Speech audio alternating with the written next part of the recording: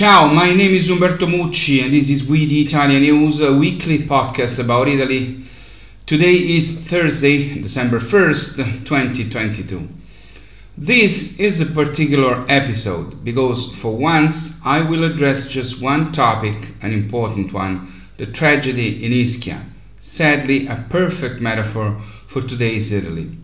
At dawn last Saturday, November 26, a very strong thunderstorm dumped nearly 5 inches of rain in just 6 hours, the heaviest rainfall in 20 years on Ischia, the beautiful island in the province of Naples in Campania. As a result of this thunderstorm, a landslide broke off from the mountain above the island and destroyed everything in its path, collapsing buildings and sweeping vehicles into the sea, which temporarily turned from blue to brown. 8 people were killed by this tragedy, including a 3-week-old infant and a pair of young siblings buried in mud and debris. There are also 4 missing people whom there is now no hope of finding alive, plus a dozen of injured people and almost 300 inhabitants of the island who had to abandon what was left of their homes. The municipality on the island of Ischia hit by the tragedy is called Casamicciola, and this is not the first time it has been hit by similar tragedies, so much so that in Campania it has become normal to use this name to mean a disaster of some kind. È stata una casamicciola, it was a casamicciola, is said when one wants to imply that there was a lot of damage. In 1883, the entire family of famous writer Benedetto Croce was killed by an earthquake on Ischia. He was 17 years old and the only survivor in his family. Thousands died because of that earthquake. The island is very fragile and the mountain terrain makes it very dangerous to live there. The Italian government declared a state of emergency for the island and appointed an extraordinary commissary. But what happened unchained much controversy because this is a tragedy that everyone knew would happen sooner or later. The Protezione Civile, Italy's FEMA, is still working tirelessly to clear the island of debris and rescue those trapped in very difficult conditions, also because the weather has given no respite and new very strong storms are expected. Over the past 70 years, Italy has lost thousands of people to earthquakes, floods, water bombs and hydrological phenomena that on many occasions have brought entire cities and portions of the territory to their knees. Just from 2000 to 2019, hydrological instability caused 438 deaths in our country. More than 90% of Italian municipalities are prone to landslides or other natural disasters. But this is not the only problem, it is just the first one. The second one is caused by climate change. However you think about what the causes are, it is undeniable that in recent times nature is much more dangerous than before, and this, for a fragile and unstable territory like Italy, is a much bigger problem. It is, however, the third and fourth problems that make this yet another horrific tragedy a perfect metaphor for the Italy of yesterday and today. There is an incredible set of responsibilities that national and local institutions carry on their shoulders regarding what should have been done and what was not done. Laws to be made with courage, measures to be taken without fear, money to be invested and then used in the right way, decisions to be promised and then kept with a vision to restore the territory, learning from the past to prevent catastrophes from happening again in order to improve the future of this wonderful but fragile country. Instead, we have seen bouncing responsibilities for decades, making wrong decisions, lacking leadership and courage, ignoring scientists and technicians and the numerous alarms, failing to invest funds, and when money was available, surrendering to the impossibility or the inability to spend them safely and well. There is one word in the Italian vocabulary that perfectly describes this lack of leadership, courage, and vision. It is the word condono, which can be translated with the English word pardon. In a very Catholic country where forgiveness has always been of enormous and widespread importance everywhere, even laws have adapted to this tradition, much to the delight of those who voted for those laws. So several amnesties pardoned illegal constructions, building or tax evasions, forgiving those who broke the law by making the situation legal through the payment of a small fine. Over the years, politicians realized how immoral it was to keep voting for amnesties and call them condono, and they began to call these laws something else, with marketing that changed the form while leaving the substance identical. And so over the years, terms from the Italian language were used as sanatoria, amnesty, concordato, arrangement, scudo, shield, rottamazione, scrapping, and then arrived the masterpiece, pace, peace. Who is against peace?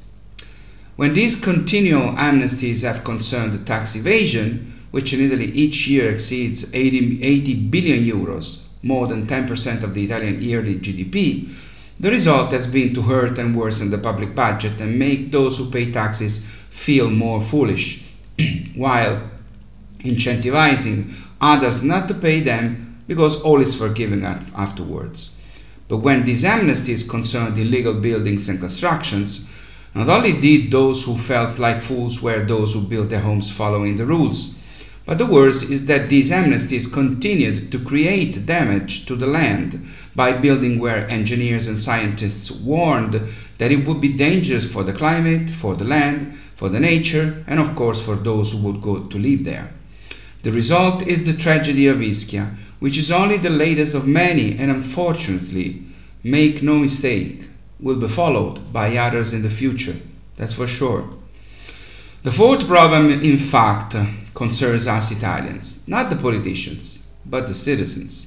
Obviously, there is great respect and solidarity for those who died under the mud, who saw their families broken, their homes destroyed, or in danger, in Ischia as in the rest of Italy.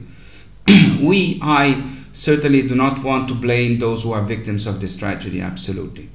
But illegal construction is a scourge of this country. The laws I mentioned earlier were made by politicians elected for promising amnesties over and over, when the state, regions and municipalities have timidly tried to change things. There have always been huge objections. For every rare passing of a stricter law, for every rare investment measure for abatements and clearances, and then for every rare time that the very long bureaucratic process necessary to get to the time when the illegal house would be torn down was finished. There were always protests, demonstrations, marches, shouts, and many other even extreme actions in the direction of maintaining the abuse, of saving the dangerous situation, of ignoring the alarms, of forgetting past tragedies, of avoiding the painful but inevitable change necessitated by the experience of the past that should have taught that nature does not like tricks nor give discounts. The last condono is very recent, just 4 years ago, even if now everyone who voted for it is trying to deny they did it. Everyone in Ischia knew that many of the houses swept away and destroyed were illegal. There were 28,000 demands of condono in 60,000 houses. Those who lived there knew they should not have done so and knew they were in danger. Some had already experienced similar dramas during the last landslides only a few years ago. People lost their families to that landslide. Over the decades, people continued to build where they should not, to rape nature, cut trees, occupy natural but also artificial passages created to prevent the water that started from the mountain from doing the damage that was done a few days ago. Not only the law was ignored, but also experience, science, common sense were forgotten. But this is not something that happened only in Ischia. The 2021 data says that in Italy authorized construction were 86.9%, while the remaining 13.1% were unauthorized. The geographical distribution is not homogeneous, once again, with wide differences between the north and the south of the country.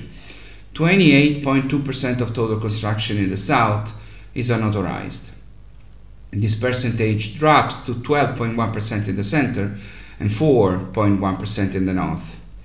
Speaking of individual regions, in Trentino Alto Adige and Friuli Venezia Giulia, for every 100 constructions there are 3.2 illegal ones. This ratio rises to 48.8% in Campania. Demolishing these illegal buildings throughout Italy would cost a minimum of 4 billion euros. A survey of abuses was conducted in 2020 with great difficulty. 1,819 municipalities responded, while 690 did not, probably because they had something to hide. According to the data collected, 57,250 demolition orders were issued from 2004 to 2020. Of these, however, only 18,838 were executed, just 32.9%. Among the regions, Veneto stands out with 66.8% of demolitions carried out. Friuli Venezia Giulia, Valle d'Aosta, Trentino, Alto Adige and Lombardy follow. All northern regions. Way worse, however, is the situation in southern Italy, which unfortunately occupies all the positions at the bottom of this ranking.